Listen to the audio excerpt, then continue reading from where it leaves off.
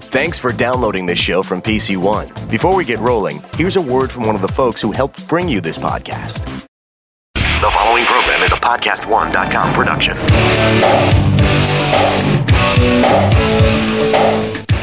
Glad you're with us here on the Clark Howard Show, where it's about you learning ways to save more and spend less, and don't let anyone ever rip you off.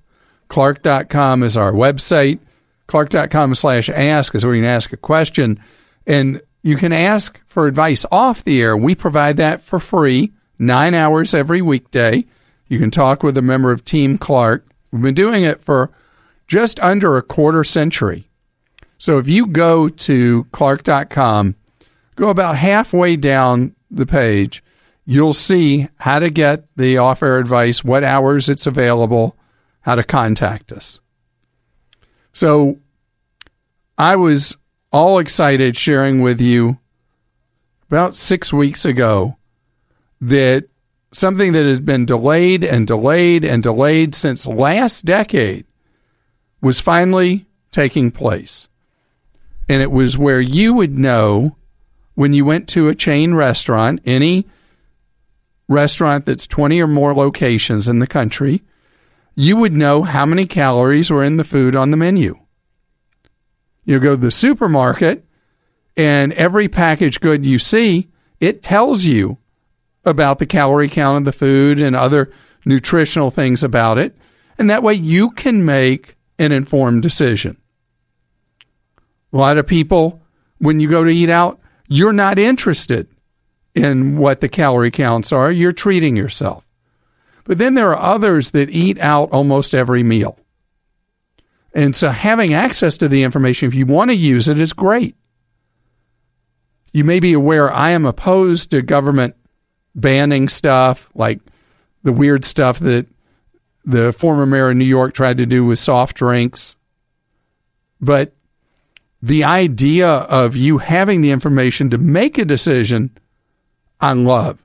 And a number of chains prior to the rules coming into place for calorie disclosure already had done so. Years ago, Panera Bread started doing it, and McDonald's started doing it, and other national chains were making it happen. But just before the new rules were taking effect, right at the 12th hour, because of some typical Washington insider stuff, where an influential owner of a pizza chain was able to get the rules suspended. And why would a pizza chain be all over that? Because, well, let's face it, pizza has a lot of calories. Typical slice of pizza, a slice will have 750 calories. That's a big number. I love pizza. I eat pizza. Not a lot. Gosh, when I was young, I used to be able to wipe out a whole pizza by myself. Today, if I ate a whole pizza by myself and did that once a week, I'd be like 900 pounds or something. But I'll eat a slice, and I'm fine with that. And I'm also fine with the fact that most people ignore the calorie counts that, some jurisdictions in the country, they're already required. And so if you live in one of those areas, it's old hat to you that you have the calorie counts. And maybe they influence your behavior, maybe they don't. They absolutely influence my behavior. I'll give you an example. I love the sausage McMuffin with egg at McDonald's. But I don't eat it anymore. Why? Because it's 450 calories. On the other hand, the Egg McMuffin is 300 calories. So I have that. I don't like it as much as a sausage McMuffin with egg, but the 150 calorie difference, 50% more calories, that changed what I do. I was surprised at a bagel shop recently that the sesame bagel that I was going to order had quite a few more calories than the cinnamon raisin. So I got cinnamon raisin. That was me looking at the board and making a change. That's my thing. Give me the information and then let me make a decision. And if the information is not relevant to me, at least it's there if I want it. Harold is with us on the Clark Howard Show. Hi, Harold. Hey, Clark, how are you doing? Great, thank you, Harold. How can I serve you? Well, Clark, I'm kind of in a dilemma.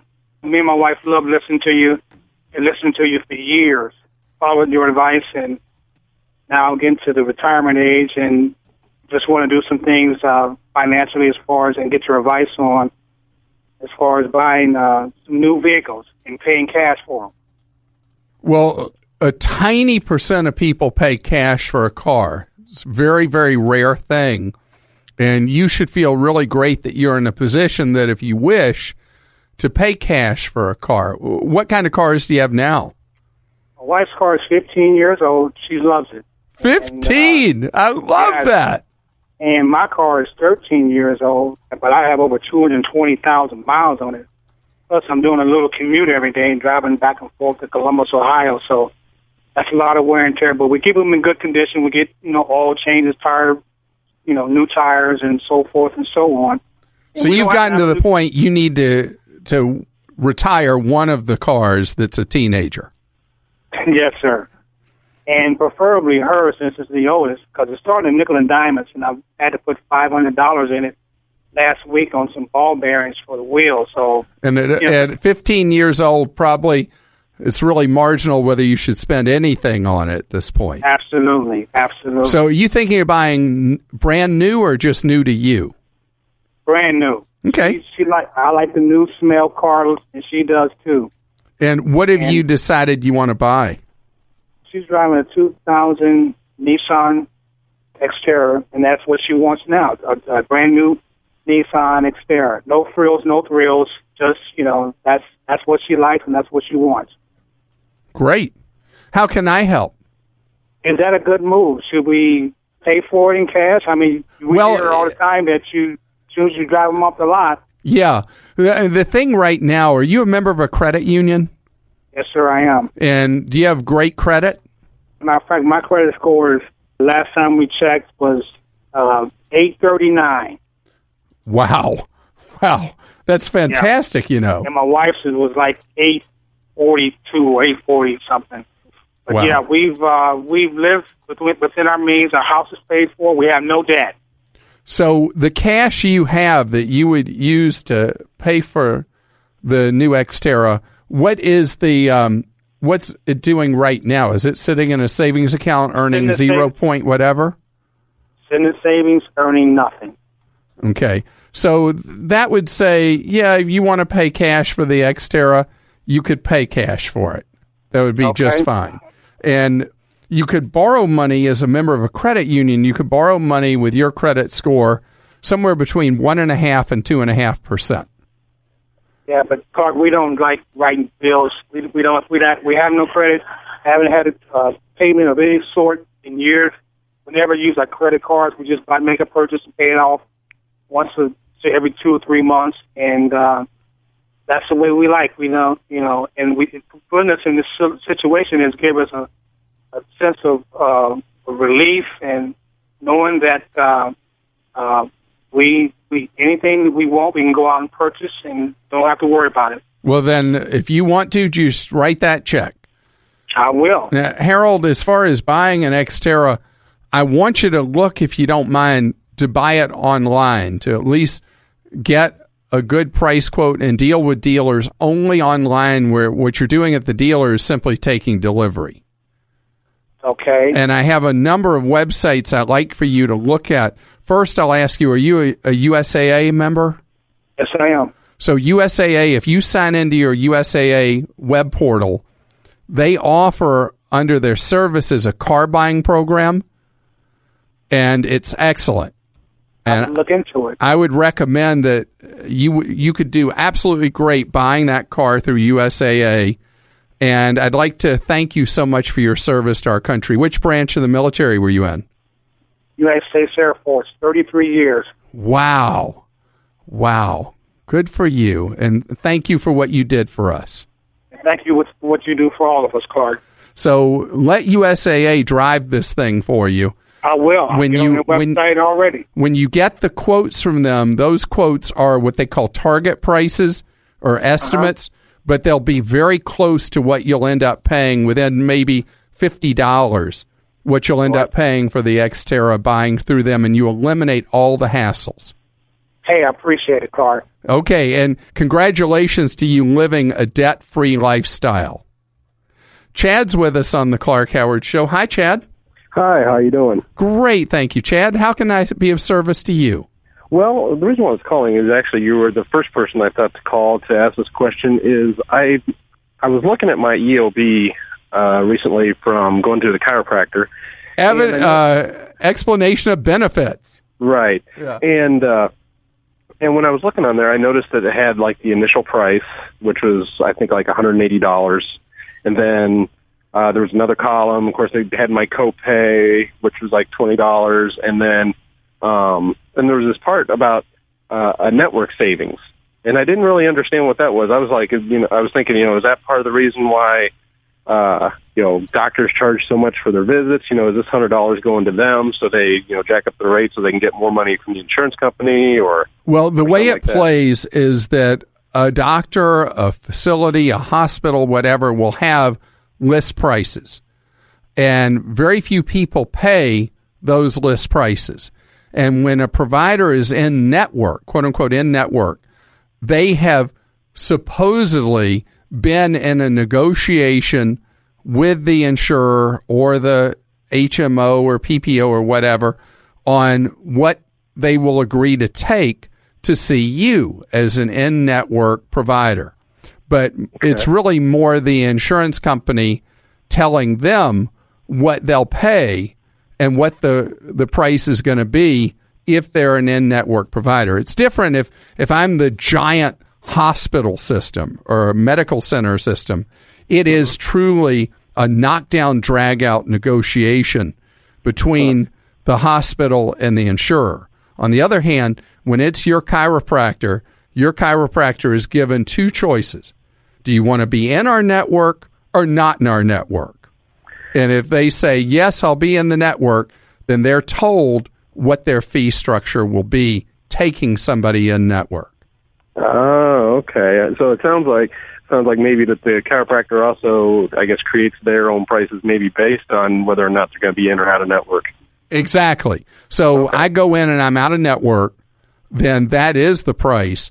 But as a practical matter, most people who go see a provider who have insurance go first from the list of in-network because you don't want the surprise of what you might have to pay out of pocket. Because in addition to your $20 copay, if you go to see somebody out of network, the portion that the insurer will pay is usually reduced of the visit, and the portion you have to pay is based on the much higher list price rather than the negotiated in-network price. Oh, okay. Well, I appreciate that. That helps a lot and for me to understand that.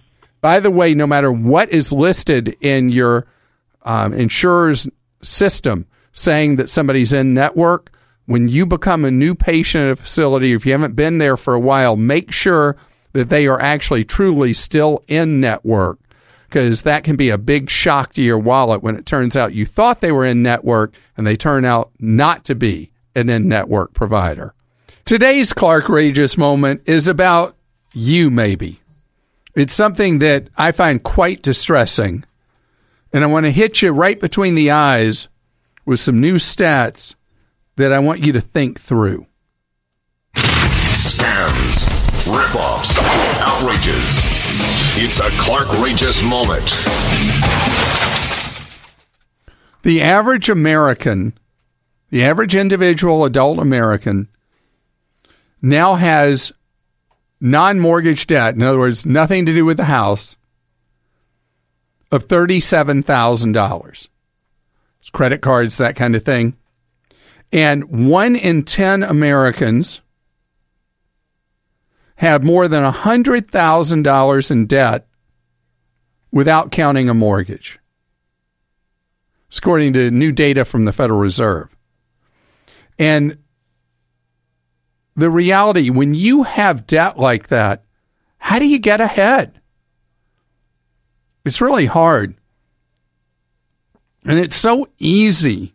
We make it so easy in our country to add debt on top of debt on top of debt. And something hit me hard when I was at an event that was a financial education program for kids that was really slick and glossy and all that. And what I realized while I was there was everything that was being taught was about spending money. Nothing was about saving or investing at all. That it was about taking, how does a credit card work? How does a car loan work? How does a mortgage work? All great stuff for people to know, but nothing was about saving and investing. We have a mentality in our country that you just borrow for what you want. The problem with it is the anxiety it causes, the insecurity that results. And because we now live in a society where jobs come and go, and even successful companies will report record profits and the next week lay off thousands, you never know how secure your job is. And so to live a life where you owe money and then you don't know how long your paychecks are going to come, that's too upsetting. That's too much of putting uncertainty in your life.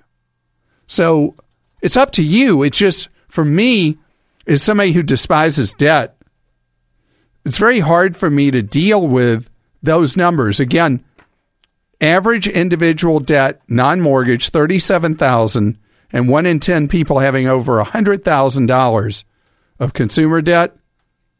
Those numbers, Clark-rageous. Okay, here are some really surprising car facts for you. In Churchill, Canada, residents leave their cars unlocked. That's in case someone needs to escape a polar bear. It's true. And in Sweden, drivers are required by law to keep their headlights on at all times. Day, night, rain, sunshine, doesn't matter. And now, here's another interesting and actually helpful thing about cars that you might not know. TrueCar also helps people get used cars. That's right. TrueCar isn't just for new cars. Their certified dealer network also has an inventory of over 700,000 pre-owned cars nationwide. So whether you're looking for a new or used car, you can get real pricing on actual inventory and a better buying experience through the TrueCar certified dealer network. Oh yeah, here's another fun fact. TrueCar customers can see if they're getting a good or great price before they buy. They're also more likely to enjoy a faster buying process when they connect with their TrueCar certified dealers. So when you're ready to buy that car, new or used, visit TrueCar and enjoy a better car buying experience. Some features not available in all states. This week on All of the Above with Norman Lear, Veep star Julia Louis-Dreyfus sits down with Norman and Paul. Well, you know, there wasn't a script when I was first talking to HBO about it. There was a concept, and my agent had said to me, listen, they're developing this thing at HBO about an unhappy vice president, an unhappy female vice president. And I thought to myself, well, I got to get in on this action because it's gold, and it's so amazing that nobody's done it before. Listen today on the Podcast One app or subscribe at Apple Podcasts or on PodcastOne.com.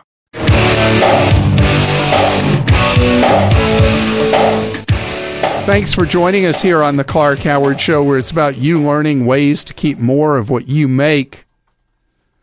I want to talk to you about something involving birthday wishes in just a second. Whose birthday is it? Clark.com is our web address, not my birthday. ClarkDeals.com is where every day feels like it's your birthday, because we hit you with deal after deal after deal to save you money. So Facebook is booming and has such a large network of people that they are in a position that when they see success elsewhere, they're like, hey, we got to do that too. The latest from Facebook is trying to do things like the funding pages where people raise money for someone with a disease and stuff like that. And so Facebook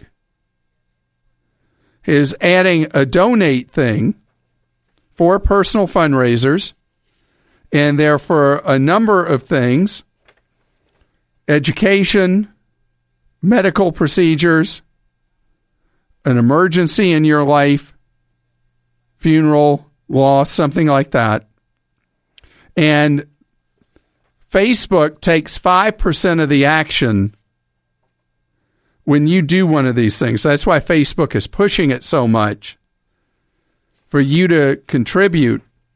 And the same issues here is what I've talked about in the past with GoFundMe kind of things. And with these things, and I'm sorry I have the fees wrong, it's almost 7% with Facebook. The problem with these things is, again, how do you know the need is really legit? And you need to be so careful before you donate money through any of these channels. And there are times that the cause is great. The certainty that it's going on is 100%. And you just want to help.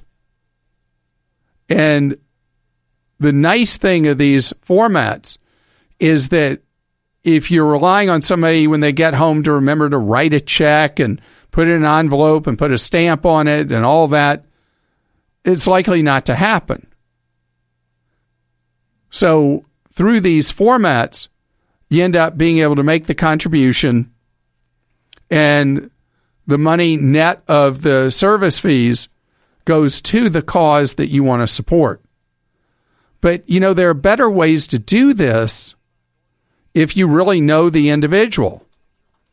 You can give them Venmo money or PayPal money, and then there's no fee at all. If the real purpose is to help out a friend that you know, give them the money where all the money you give is going to go to that individual and the needs they have. And that's a much better way to do it than through the Facebook donation button or through the GoFundMe. Because remember, if you are being generous and giving that money to somebody you care about, have 100 cents on the dollar go to them, not 92 or 93 cents of each dollar go to them. Matt is with us.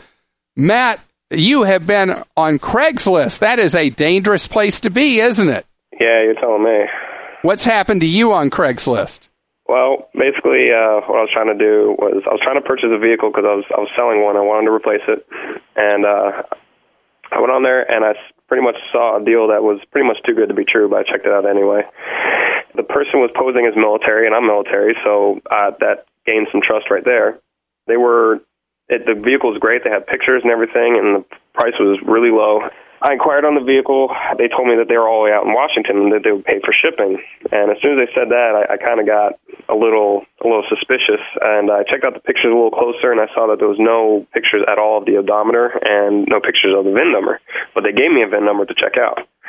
So I wrote back and inquired a little more, and pretty much the person stopped responding to me altogether. So basically I went on to IC3, and I researched it first before I even wrote the person back, and I saw that, the person wanted to go through eBay escrow and all this other stuff, and I was just like, I'm not sure about that. So I Googled it, and I saw all these scams for eBay escrow, and I automatically threw it out the window. I wasn't interested anymore. Well, Matt, I am so glad that you did your homework, because I've had so many people call me who didn't, and then wanted to know how they were going to get their money back after being scammed. Do you know where the pictures come from? Yeah, I actually had the email address, and I provided it to the IC3, and I submitted a complaint to them. And well, what I meant is, where does the scamster get the pictures? They go and swipe them from somebody's legitimate posting on AutoTrader or eBay. Oh, and then they post those as if it's their car on Craigslist. They don't even own the car that they're pretending they're selling. So I'm so glad that you didn't get taken. Is there going to be a warning put out at your base to warn others? Yeah, but what ticked me off more than anything was that the person was posing as military, and right? Talking about getting deployed and everything. So that really made me mad. And I even went on us.army.mil, and we have like a white pages thing set up to where we could look up anyone in the military as long as you have a first and last name. I went on there, and the name, the name and rank of the person that they gave me didn't exist in the database either. So that right there, I knew was fake for sure. You did a great job as a detective protecting yourself. And I get so many people who get taken by these people who are supposedly deploying and are ditching a car for a very, very, very low price. And no matter what story they tell you, it's always one big fat lie. But you closed the loop so beautifully and stayed out of harm's way. I'm very impressed. Let's talk with John on the Clark Howard Show. Hello, John. How are you? I'm good. How are you? Great. Thank you, John. Good. My wife has a TSA. She's a school teacher. She has put in over 30 years, so she's eligible for retirement. And she's had this TSA ever since she started. Now I see that she's able to get a Roth. So my question is, should she switch over from this TSA to a Roth account? So how much longer is she going to teach, John? I would say less than 3 years. All right. So I would say if she stops contributing to the teacher's annuity and her final 3 years of teaching does a Roth, that gives her some flexibility she would not have otherwise, because 3 years of retirement money she would be able to leave alone and let it just sit there till much later in retirement when the consequences of inflation might really start to pinch her or hurt her and being able to afford latter years of retirement. Right. So it's kind of like a reserve that's a tax-free reserve for her down the road.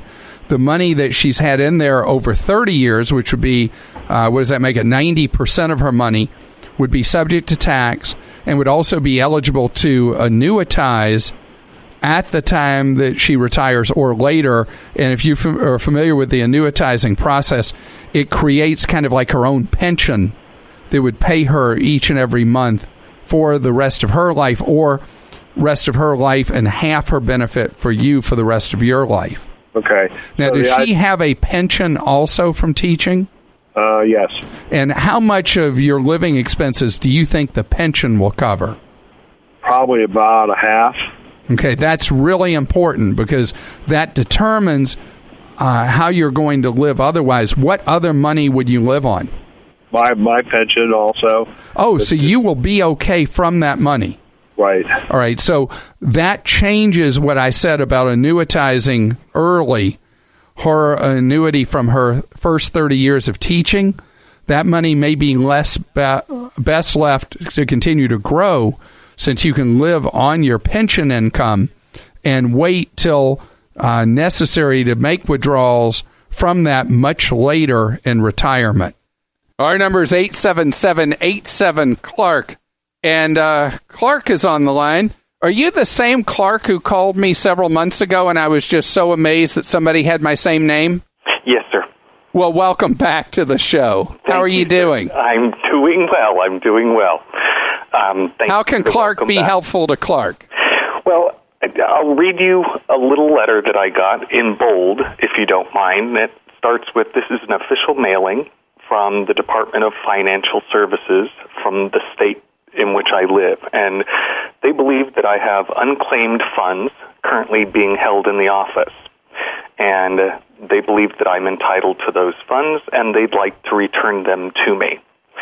They'd like me to fill out the attached form, and this is actually, and this is important, and I wanted to share it with you because this is what you say, it's actually free of charge. So there is no charge to return the funds. Okay. Are you sure this is the actual unclaimed property office in your state and not somebody trying to scam you? Okay, that's why I'm calling, because they gave me the email address. I went online, and it looks extremely official. All right, let me tell you how you can verify that it's the real one. First, I'd like for anyone who's hearing us right now to go to a website called missingmoney.com. Let me repeat that, missingmoney.com, to see if you might being lucky as you are, Clark, to find money out there that you didn't know was there for you. That could be from an ex-employer, an insurance policy. There are any of a number of reasons this money could be there. Utility deposit, who knows? But I have a different website I want you to go to. Okay. It is unclaimed.org. And remember, it's an org, not a .com. Mm-hmm. Go to unclaimed.org and click on the state that has sent you a letter.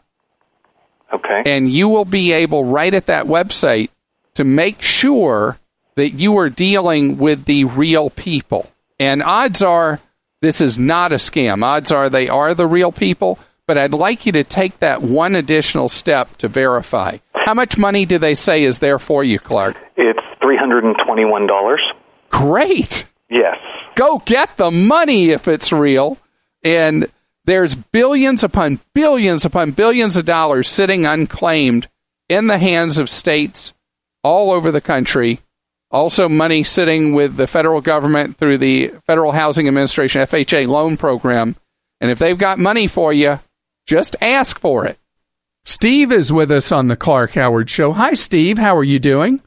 Hello, Clark. How are you doing today? Wonderful, thank you. How can I be of service to you today, Steve? Well, I wanted to say real quickly, yours is a financial show, but that's not the exact reason I listen. I've gained a lot of knowledge, but you guys run such a great show, and it's very entertaining, and 99.9% of the time it's very uplifting. But well, I really appreciate that because I consider myself the dullest person on radio.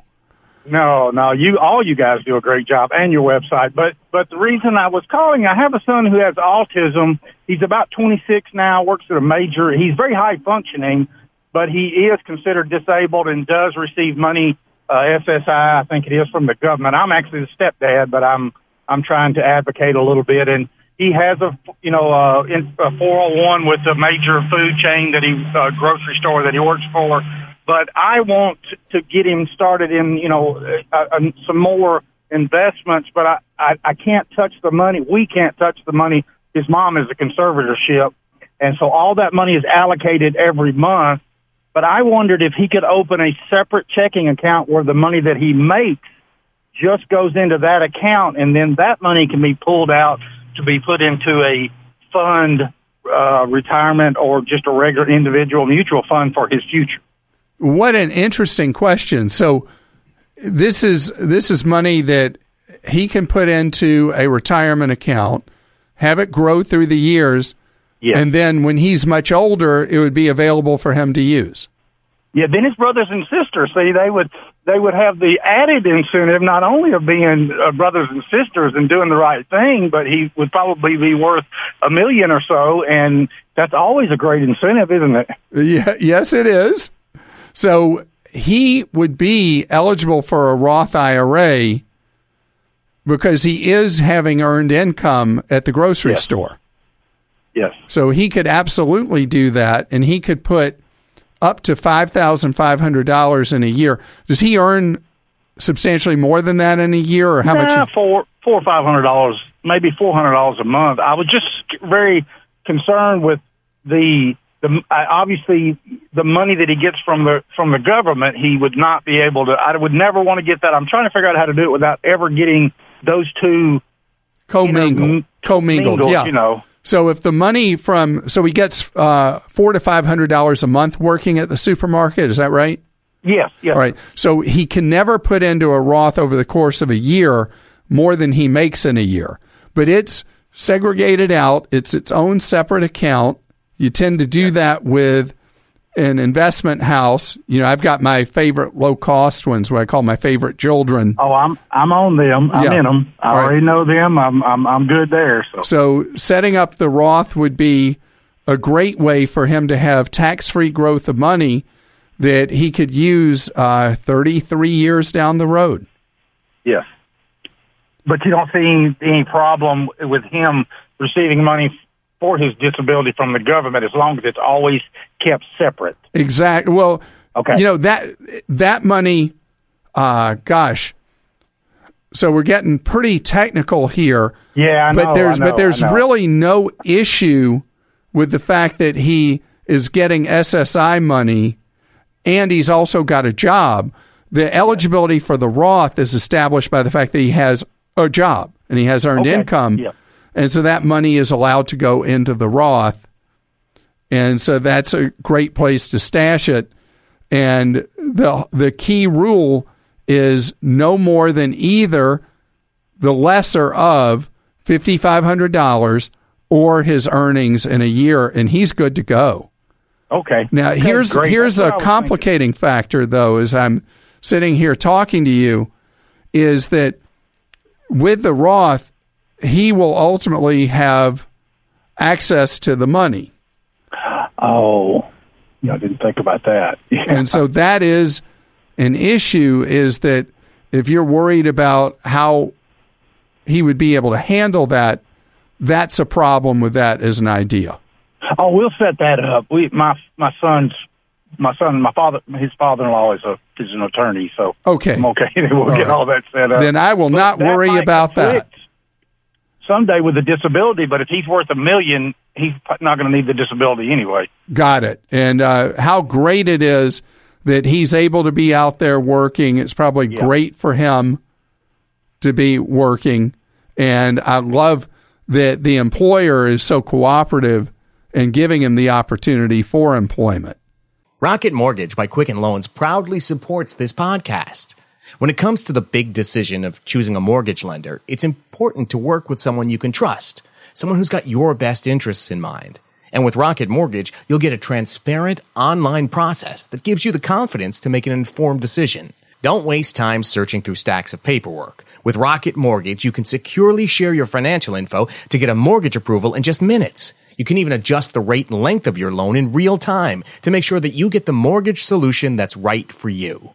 So whether you're looking to buy a home or refinance your existing mortgage, you can lift the burden of getting a home loan with Rocket Mortgage. Skip the bank. Skip the waiting. Go completely online at quickenloans.com/save. That's quickenloans.com/SAVE. Let Rocket Mortgage help you get the exact mortgage solution that you need. Go to quickenloans.com/save. Equal housing lender licensed in all 50 states. NMLSconsumeraccess.org number 3030.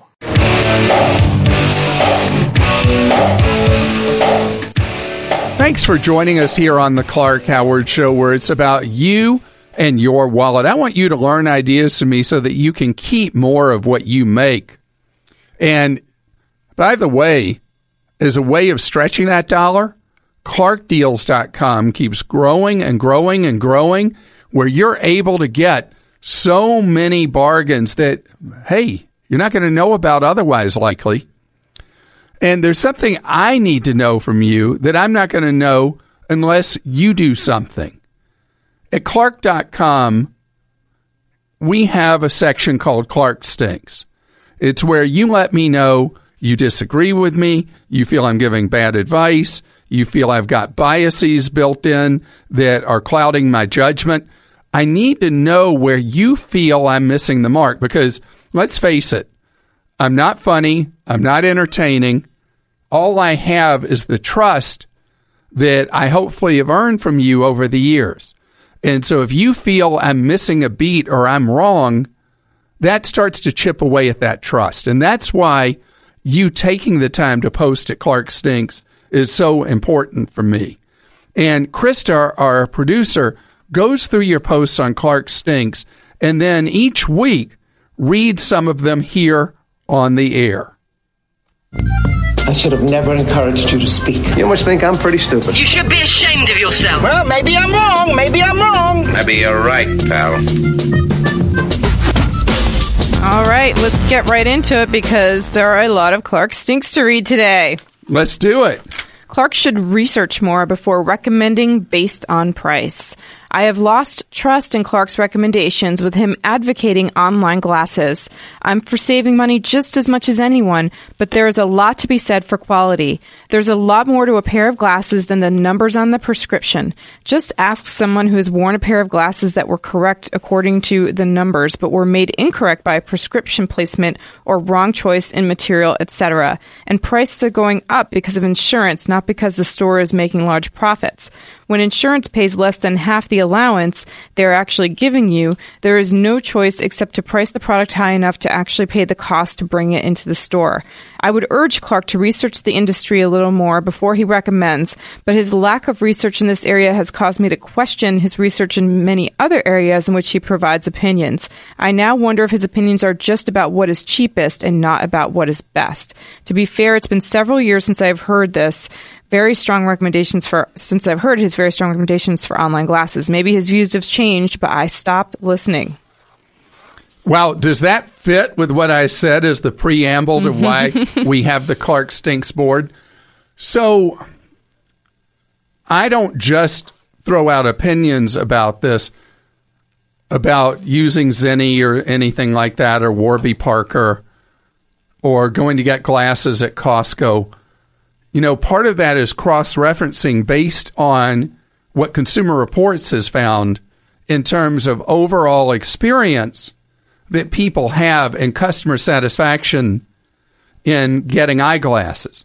And in the most recent survey, for the first time, I think ever, Costco came in as the best place to get glasses, according to extensive survey research by Consumer Reports. And it had never come in above independent doctors of optometry, but this time it did. Doctors of optometry, though, still right up there just behind Costco.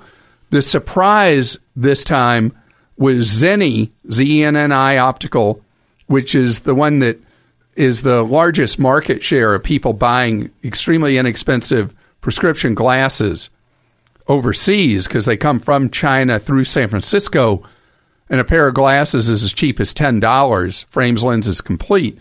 Zenni came in 5th in the survey for overall satisfaction. And that really speaks to the influence of price on people in getting glasses and the fact that they're happy with the glasses they've gotten. Dear Mr. Howard. As a fellow member of the Short Arms Deep Pockets Club, I feel it's my duty to help keep money in my fellow listeners' pockets.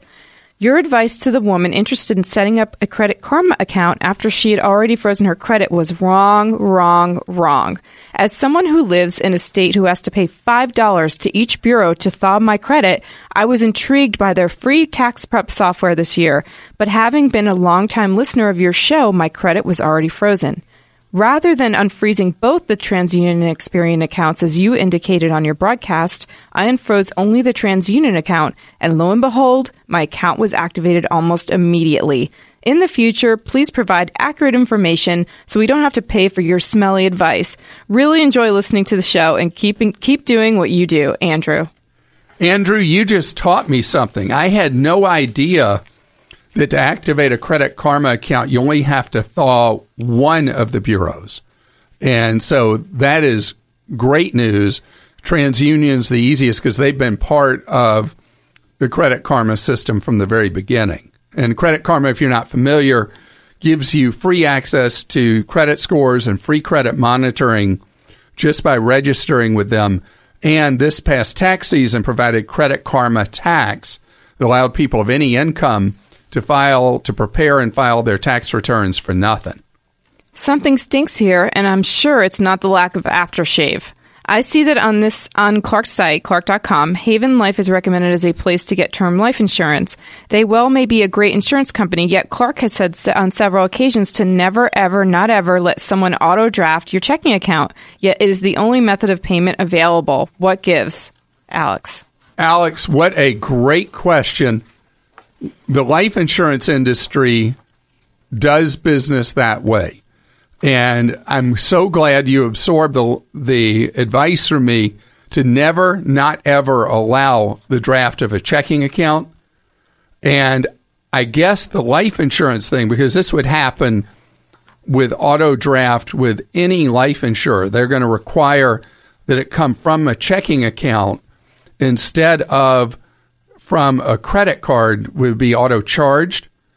And so my advice on that is that you set up a free online checking account that you put in enough money to fund your Haven Life insurance policy or that from any other insurer so that your principal money in your regular operating account is not at risk. If you set up a free checking account, won't cost you anything, but the safety it provides to you is huge. The Rough Rider State gets no love from Clark. Come on, Clark. 49 out of 50? It's like the Atlanta Falcons got the ball down to the 2-yard line, then quit playing. Oops, sorry to resurrect bad memories. What did the Peace Garden State ever do to you? According to Wikipedia, it is the least visited state. You can hike the Mada Hay Trail, follow in the footsteps of Lewis and Clark, partake of North America's largest Scandinavian festival, the wonderful Norse Hostfest, or better yet, host a Clark Howard session for the airmen at is it Mino Air Force Base? Minot, okay. South Dakota has the Sturgis Motorcycle Rally. North Dakota should have the annual Clark Howard electric/hybrid car rally. You drive your Tesla, I'll drive my Prius. Together we'll unite your few but loyal followers. Just be warned, the winners can be brutal, thrifty. Well, the greatest thing about going to North Dakota now is that staying in North Dakota is cheaper because of the cyclical nature of the oil business.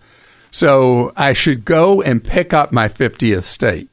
Do you remember when I was doing the show at HLN and I was supposed to go to North Dakota and I had a conflict and couldn't go? We were going to go up there and profile the people that were living in their cars because it was oil boom time in North Dakota. And so again, star-crossed getting to North Dakota.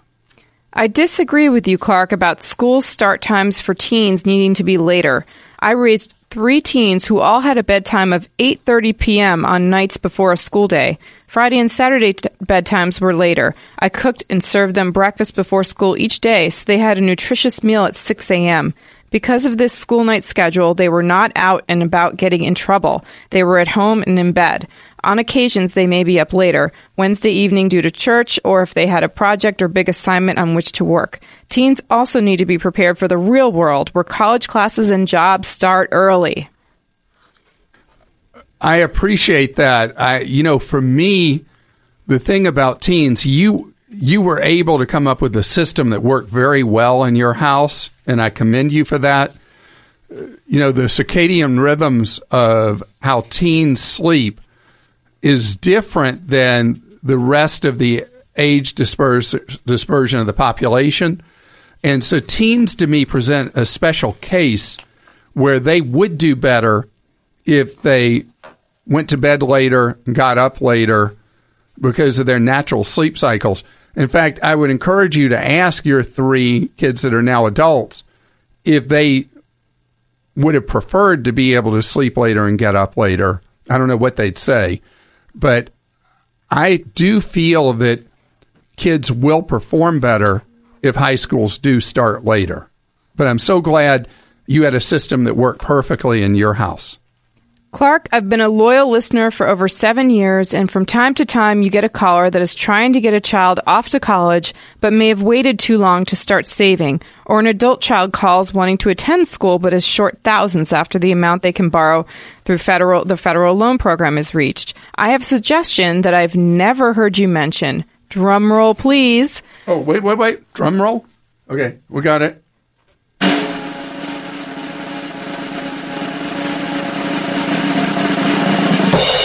Join the U.S. military. There are several programs once you join that can pay for college with just a 4-year contract. I retired from naval service and transferred my post 9/11 GI Bill to my daughter. She is using it now to attend a state school, receiving a housing allowance and $1,000 a year book stipend. Properly managed, the housing allowance pays for her dorm and meal plan. It's a great deal. Every service member is offered this opportunity. I chose to transfer mine. My spouse is a Navy dentist and sought out a scholarship that paid for the last 2 years for dental schooling at the University of Michigan. There are several of these opportunities out there for people going to school to be a nurse or medical doctor as well. These require a 4-year commitment after they finish school. Let's not forget ROTC programs or the service academies. Both require a 4 to 5 year commitment, but your education is free. Keep up the great work, Clark, and keep mentioning the benefits of service to your country. Matt, thank you so much for your service, and I appreciate that post so much, and you're right. I don't mention the trade-off, the wonderful thing, serving our country, and then the payback of the college education. In medicine, there is a strong guideline that one should never order a test unless the test will change what is going to be done. Both in research and in clinical practice, physicians look at what unintended consequences of a test or intervention might be, and we all know that not all harm is physical. There are good examples of when genetic testing is appropriate. For example, testing for breast cancer genes may lead to early mammography and resultant identification with treatment of breast cancer. If there is no plan for using the results of genetic testing, then the test results may only produce worry in people and perhaps an undue sense of guilt for things that have already occurred. While you said you can handle it, you also reported that your results showed no genetic markers for problems that you may have given to your children.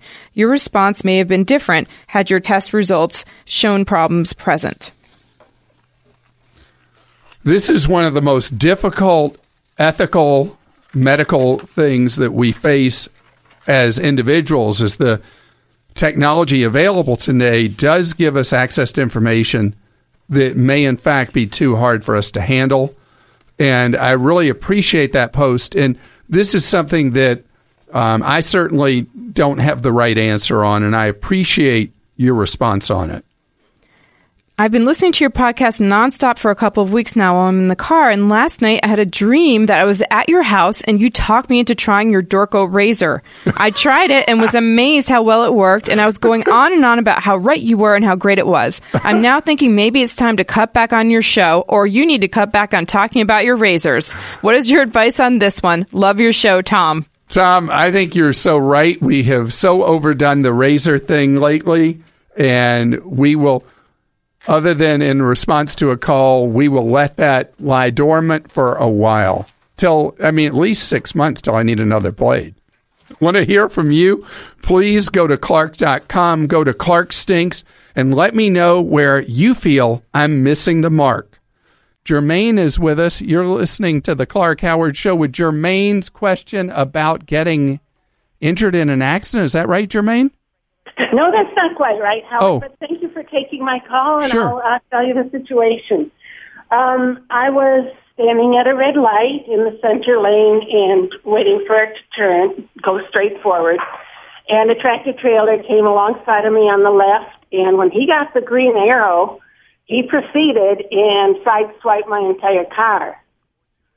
So his insurance, he got the ticket, of course, and his insurance is going to take care of all the costs in the rental car. And the agent had said to me, would you like the initial payment to go to you so that you have some control over what goes on with the car repair, or do you want me to send it to the auto repair shop without your intervention? So I wasn't sure which option would be most beneficial to me. He was very nice to make the offer, I thought. My belief, you don't want to have the check coming to you. Okay. Because often with a repair to a vehicle, there will be damage that is not apparent at first. Yes. If they send you a flat amount, then later you're the one trying to seek restitution for the full cost of the repair. If you picked where you want to have it repaired, and your story, I must tell you, is one of the best I've ever heard about somebody being in any kind of tangle with a tractor-trailer truck. Nobody hurt, just property damage to deal with. That's great. I'm knocking on wood for you. Thank you. And so you want the check to go to the body shop. You want any negotiations that might be required for additional funds to be between the insurance adjuster and the body shop, with you out of the picture. Well, that's excellent advice, Clark. I appreciate hearing that. And thank goodness the trucker had good insurance, and everybody's taking care of you as they should. And again, nobody hurt. Okay, you're a human, which means you've done laundry some point in your life. And you know what a hassle it can be, separating the laundry, preparing, doing multiple loads. It's not fun. Well, Home Depot might have a solution that makes it easy, really. They have the new Samsung Flex Wash and Flex Dry washer and dryer pair. These innovative appliances are the first ever to allow you to wash 2 loads and dry 2 loads of laundry at the same time in the same machine. So when you do the laundry, you don't have to mix different colors and fabrics together and destroy your clothes. FlexWash integrates a large capacity lower washer for everyday washes and then an additional washer for separate colors and delicates. And the FlexDry integrates a large tumble dryer for everyday items and a flat dryer for your delicates. You wash one load, you dry one load, everything's done. And both the washer and dryer have a number of innovative features that make laundry super easy, like the FlexWash offers a steam wash option for removing stains and a self-clean to keep the water odor-free. And FlexDry features multi-steam to steam away odors and wrinkles, while SensorDry optimizes drying temperatures to avoid damage to your clothes. It's technology you can really appreciate. And both are Wi-Fi connected, which allows you to set and start the machines and receive alerts when a load is finished. Together, the FlexWash and FlexDry offer the ultimate flexibility to provide the best possible care for your clothes. So get to Home Depot now and check them out. The Samsung FlexWash and FlexDry washer and dryer pair. Stay tuned for 60 seconds of AP News headlines right after this podcast.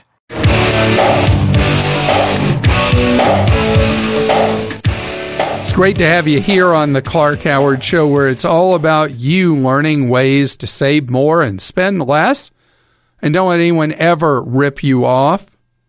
Clark.com is our website. And by the way, if you've missed some of our show this week or whenever, remember, we have our podcasts available. They are free, and you can catch up on what you've missed tuning into.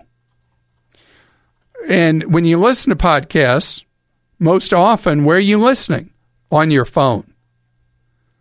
You worried about how much data you're using? Not so much anymore. Now that unlimited plans are so widely available, it's a game changer. Isn't it ironic that many of the people that provide home internet service have tight data caps, and if you go over, you get hit with frightening overages, huge bill shock kind of bills? And now the cell phone providers, started by T-Mobile, everybody's had to match, now we're offering unlimited data. You know, it's funny because Verizon, which is always charged by far the most for cell phone service, started losing huge numbers of customers. Huge. And they stubbornly would not do unlimited data.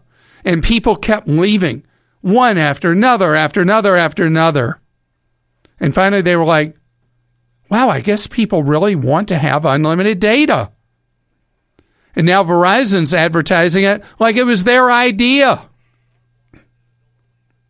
Family of four, $180 a month plus junk fees.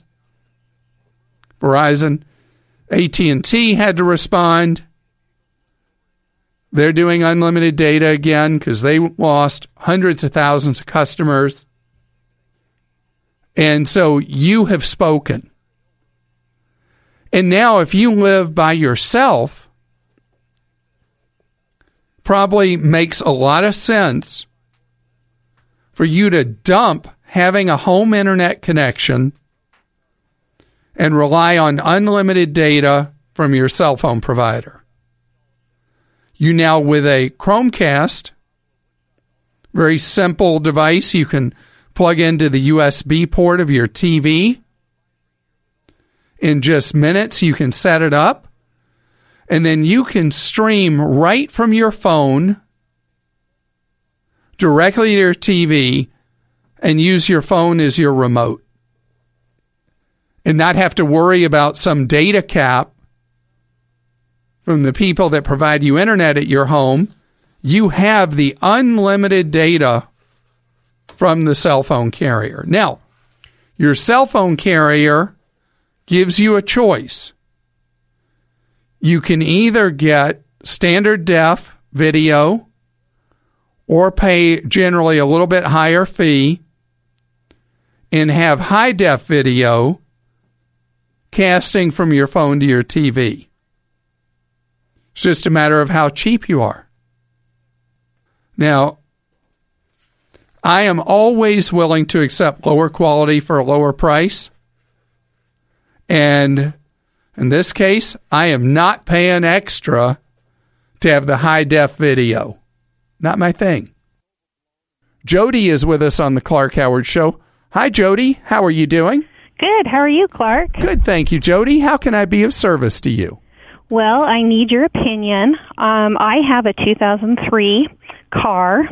My husband drives a 2006 car. My car has 104,000 miles, and his has 76,000 miles. They are both paid in full. I think my car is going to last longer than his, but I just don't know if I should be looking to get another used car to, a newer one, or if we should just keep driving these and see how it goes.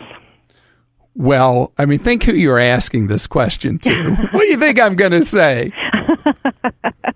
These cars... My car's probably a baby, right? Well, they're let's call them teenagers. Because if you go back in time, and you don't have to go that far back, about the mid-'80s, when a car hit 100,000 miles on it, it was done. Right. And that's just not true anymore. Cars are routinely lasting 250,000 miles now. Oh, and wow. The average age of a car on the road today is, depending on whose survey you believe, is between 12 and 13 years now. The oldest the average car has been. Now, remember, that's average. Right. So there are cars that are substantially older than 12 years old on the road that are still running fine, maybe not looking fine, but they're still running fine. So it's a very different time in terms of how many miles you can turn over on that odometer. And right. we have a 12-year-old Honda van that looks horrible. It looks like, well, I've got kids, so it looks like a rolling trash pit. Yes. The paint has faded on the outside, and it is a fantastically reliable vehicle, and it's got years and years to go, I think. And at some point, it'll croak, and it'll be by the side of the road. But it's only a matter of, do you want something new? You've kept these cars long enough that, from an economic standpoint, you've squeezed the orange enough, or lemon, right. or whatever fruit my you car like. We bought brand new. Sorry? So we are the original owners of that car, and it is wonderful, and I love it. I just don't want it breaking down somewhere, I just went like, how much longer will it go? Well, I don't have that perfect crystal ball, but with 76,000 and 104,000 miles on these cars, respectively, that's not a lot. Okay. So you have one vehicle, you have the older Honda CR-V, is that right? Yep. And those have proven to be extremely reliable over time. Your other vehicle, which I will not name because it gets an absolutely atrocious reliability record. Yeah, I saw that on Consumer Report. That one, and by reputation, it has an awful reliability record. That one is probably going to, even though it's newer, is probably going to be the one that dies first. Okay. But I think that unless you want something new, you keep driving what you have. Ralph is with us on the Clark Howard Show. Hi, Ralph. Hello there, Clark. How you doing? Fine. How are you today? Good, thanks. Good. Okay, let's get into it.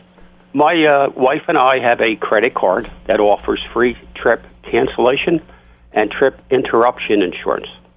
For each trip, we are insured for $5,000 each, and the maximum amount of reimbursement is $10,000 per trip. Okay, now that's the good news. Yes, that is the good news. You want to know the bad news? Oh, sure. Mm-hmm. The bad news with any of these offers is the terms and conditions are extremely difficult. You have to jump through every hoop just right. Okay. In order to take advantage of these. Are you looking at this as an alternative to buying a separate trip cancellation, trip interruption policy? Absolutely, yes. Okay. And that's okay, because the independent trip cancellation, trip interruption policies, they've got some gotchas to them as well.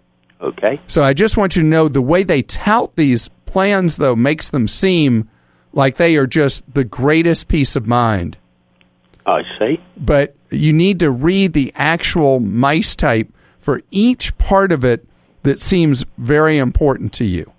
Oh, I see. But it's not like it's a bad thing. It's a great thing because you know what they're trying to do. Yeah, yes, they're just trying to drum up business, of course. Yeah, because travel tends to be some of the most expensive things people ever purchase on a credit card. Mm-hmm, yeah. And travel purchases, more often than most any other kind of purchase, end up being large enough that the bill is not paid in full when the bill comes in. Okay. And even people who might normally pay a balance in full will run up interest charges as they take several months to pay off the cost of a trip. Moneymaker, yes. So having the lure of special privileges that come with travel, like car rental coverage or having the trip interruption, trip cancellation coverage, is great. Now, how do they do the? Do they actually offer trip cancellation, trip interruption? It looks like it's for practically every situation, with the exception of any pre-existing medical conditions that may cancel or interrupt the trip. Okay, now Krista just gave me the terms and conditions of the policy. Yes. Mm-hmm. And I don't see where it covers trip cancellation, trip interruption. Okay, this is a special card, I think, and I don't want to mention the name at this point. And I have a booklet I received about a year ago, April 2014. Hope not on April Fool's Day. April, yes, pretty much. Well, let's see, it's April 11th. And there is a specific area in the booklet that covers trip cancellation and trip interruption. Well, then I think that's great. Just read what you must do. Many times you must inform them of a problem within 72 hours. You can't wait till you get back or deal with it later. See what the time notification requirement is and what exclusions there are. But yes, that could potentially be an adequate replacement for buying a separate policy, and it comes baked into the cake of the card. And Stephanie's with us on the Clark Howard Show. Hi, Stephanie. Hey there. How are you doing? I'm good, and I'm glad that you let me be on your show, and I have a question. Yes. It's about credit freezing. I just froze all three of my credit, accounts today online, but I'm still concerned about other ways that criminals can, screw me over. If they can't get my credit reports, what else can they do instead to get around that? All right, so you want me to take you into the full realm of paranoia, Stephanie? Yeah. I will do it because, okay, so you freeze your credit, you eliminate most of the issues involved with identity theft, except for if somebody were to use a fake driver's license who is a criminal who is trying to stay under the radar with the police, and they, at random, pick your identity as the one they're going to have a fake driver's license for. And when they are taken into custody by the police, they tell them they're you. Okay. That's the worst possible.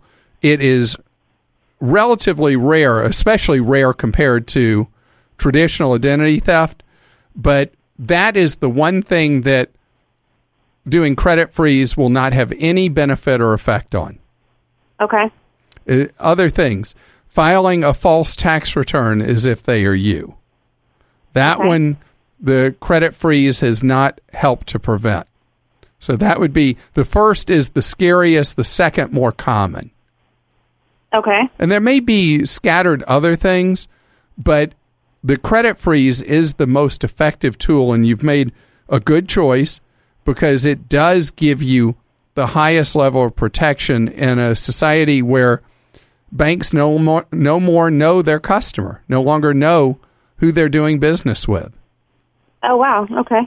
So good for you, and thank you so much for checking in. And the credit freeze process, a pain to do, easy to do, or in between?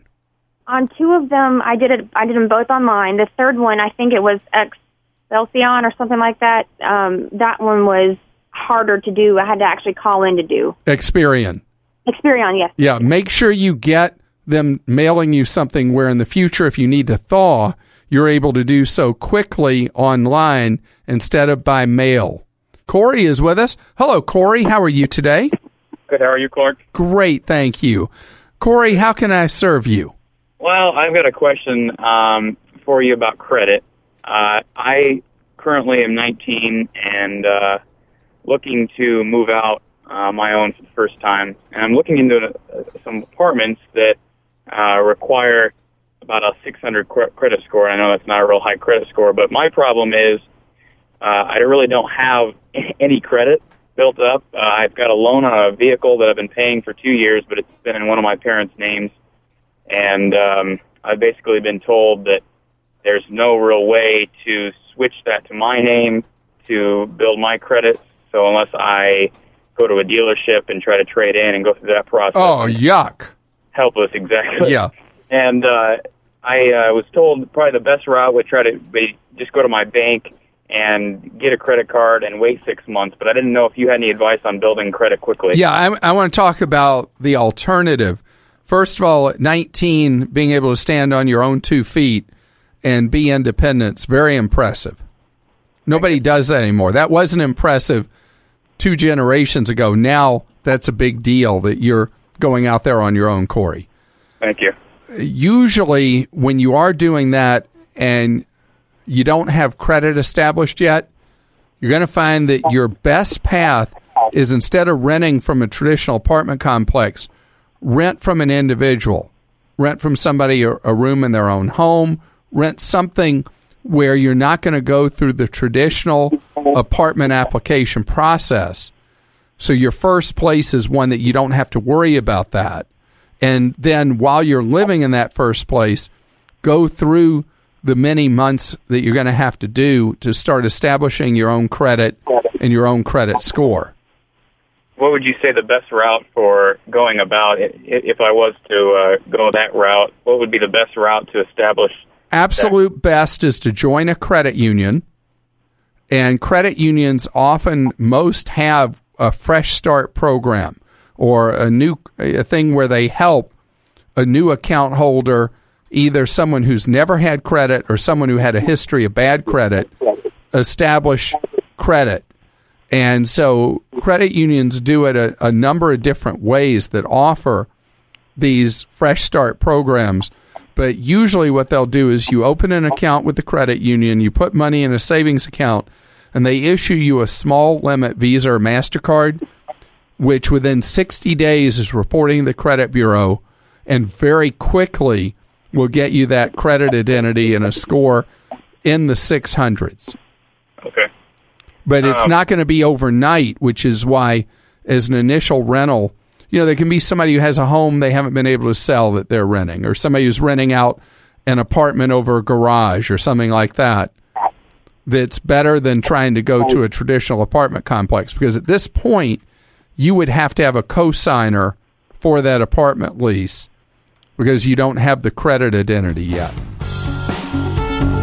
Thanks for listening to the Clark Howard Podcast. Download new episodes every Monday through Friday at podcastone.com. That's podcastone.com. Here's an interesting fact for you. There are nearly 1 million new books published in the U.S. alone every year. 1 million. So if you like to read, how do you choose what you're going to read? Well, that's where Fully Booked by Kirkus Reviews comes in. You see, Kirkus has been one of the top book review publications for over 80 years. They do a deep dive on thousands of titles every year, including interviewing best-selling authors and telling you what might be the hot new release before everyone else knows. So figure out what your next read is going to be. Download Fully Booked right now on the Podcast One app, at Apple Podcasts, or at podcastone.com. Hey, have you heard about that great new podcast called Fan Club? It's a short series that explores why we love what we love. In each episode, you're going to hear amazing, brilliant people across the pop culture landscape. There's musicians, artists, fashion designers, chefs, even scientists, all talking about how their work is being experienced today and how they think it'll be experienced in the future. So don't miss it. Make sure you subscribe to Fan Club now at vbyviacom.com/fanclub. or wherever you listen to your podcasts. What we're learning about the Manchester bomber. I'm Rita Foley with an AP News Minute. The father of the alleged Manchester suicide bomber says his son didn't do it. We don't believe in killing innocents, he told the AP. But the father reportedly was a member of an al-Qaeda-backed group in Libya years ago. That, according to a former Libyan security official. Meanwhile, police have carried out raids on a block of apartments in Manchester. Witnesses say they heard explosions. Alan Kinsey was a neighbor of the alleged bomber. The actual family that had been there, I'd never really come across them in bad ways. It was always, even when I said hello, they never seemed to speak back to you. It was just like kept themselves to themselves, and that was about it. The British putting more military troops on the streets now as police say it's clear this is a network they're investigating. President Trump has arrived in Brussels for NATO meetings after a visit this morning with the Pope at the Vatican. I'm Rita Foley.